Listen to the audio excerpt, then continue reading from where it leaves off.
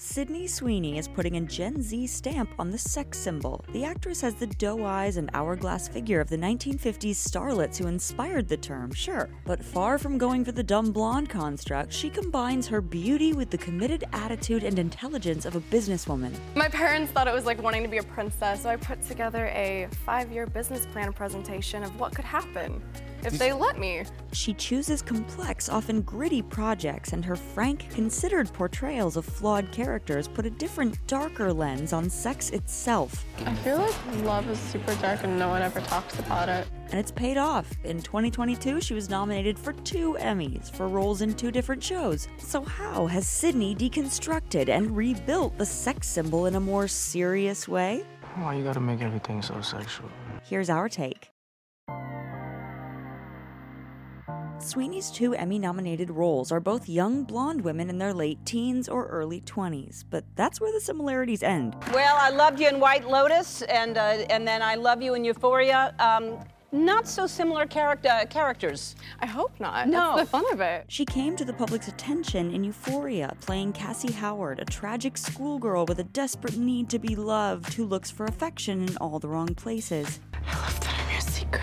In season 2, Cassie was widely derided as pathetic when she fell in love with her best friend's ex, and a big ol' mess followed. Oh, this bitch needs to be put down. Meanwhile, for Sweeney's role as Olivia in White Lotus, the New York Times called her one of the scariest girls on TV. She's a big deal. Okay.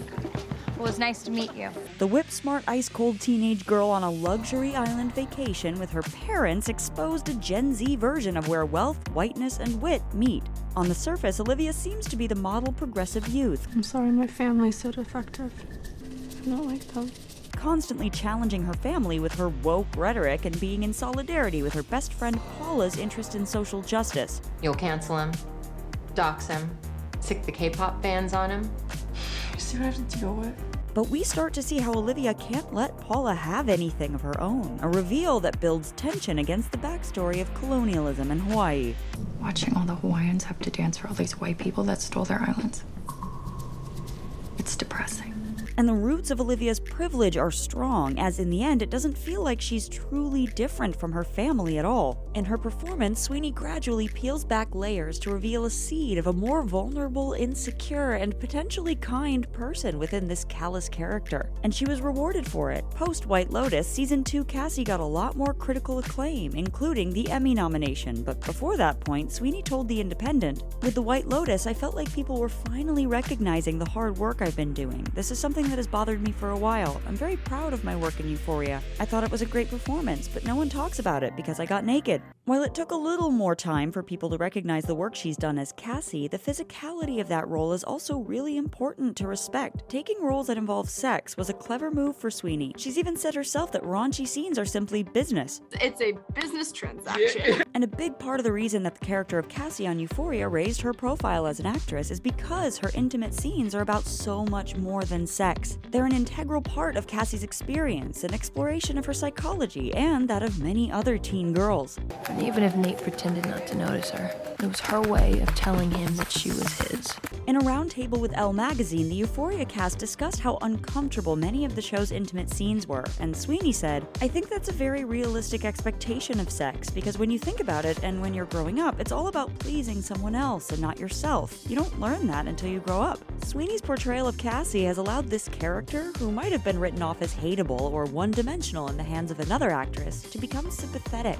I have never, ever been happier! Something about this flawed, complicated character speaks to people. She's fascinating in a way that means we can't look away. Perhaps it's because she so perfectly deconstructs the pretty, popular girl trope, showing us what's behind the scenes. So much is happening, you don't know how to handle any of it, and she has so much being thrown at her, and Cassie is dealing with just trying to love herself And this appealing part of Cassie is evident in the way that her style goes viral. The swimsuit she wore at Maddie's party in season 2 ended up with a 500-person wait list despite the bleak context that she wears it in.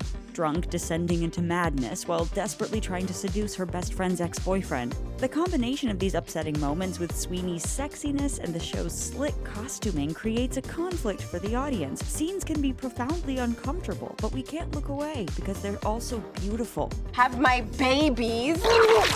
And in that way, Sweeney brings an entirely new dimension to the sex symbol. We might want to look like her, but we don't want to be her. I'm so sorry.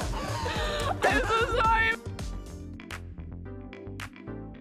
Sweeney is the latest in a long line of Hollywood sex symbols, but there does seem to be something different about her. She's been compared to Dakota Johnson as a more fully formed sex symbol. Both women are unafraid to take roles that involve nudity or sex scenes, whereas a number of other actresses fear being pigeonholed or ostracized for this type of role. Dakota, no matter how sweet you come across, you ooze sex appeal. While both have also leveraged their mainstream appeal to shine in critically acclaimed intellectual material. Reminiscent of the top sex symbol of the aughts, Megan Fox, Sweeney is also boldly outspoken in interviews and isn't afraid to say things off the cuff that may be controversial. What are you thinking, inviting your grandparents, and how are they with it?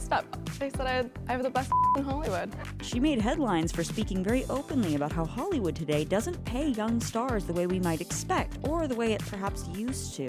Both Fox and Sweeney also happen to be into cool cars. Sweeney, in her spare time, fixes up vintage rides. It's also possible to draw parallels between Sweeney and iconic sex symbols from history, too. The combination of her talent, on-screen vulnerability, and extraordinary face and physique that capture 21st century beauty ideals might remind us of Marilyn Monroe.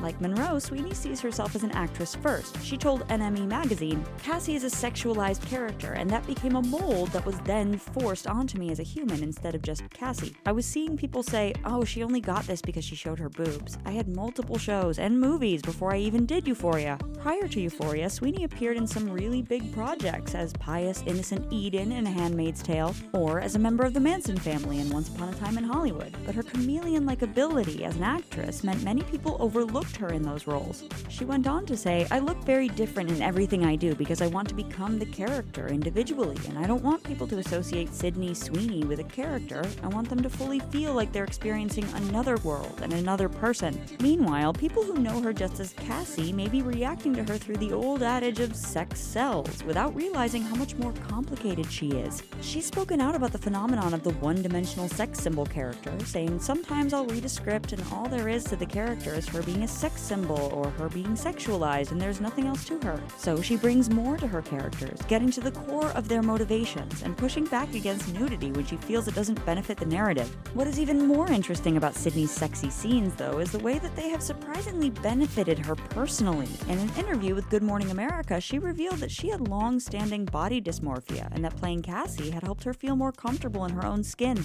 Having a character like Cassie and embracing it has been really, really powerful for myself. These days, Sweeney is paying forward her own empowerment. In 2020, she set up her production company 50/50 Films with the aim of bringing more women's stories to the screen. She told Teen Vogue that her aim is to encourage women to never put a limit to what their capabilities are because they're female, or their age, or their background. And rather than going to acting school, she decided to go to college to study business. That way, when I go to school for business and I get a contract for $20 million, I can read that contract myself and not get f***ed over. Ultimately, that level of empowerment is the brand new aspect that Sweeney brings to the sex symbol. For example, despite the comparisons, Dakota Johnson, who is less than a decade older than her, has described her feelings of disempowerment on the 50 Shades of Grey set. Meanwhile, Sweeney has been watching actresses her entire life, and she's lining everything up for success. She knows that sex sells, sure, but she also knows that to achieve longevity, she needs to have control over what sex she sells, and that she needs to weigh up which roles she takes in order to achieve variety and range.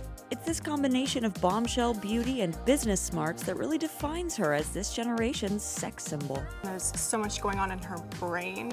Taking it seriously as an actor, that's what kind of makes it. Thank you for watching The Take. Don't forget to subscribe and let us know what you're watching.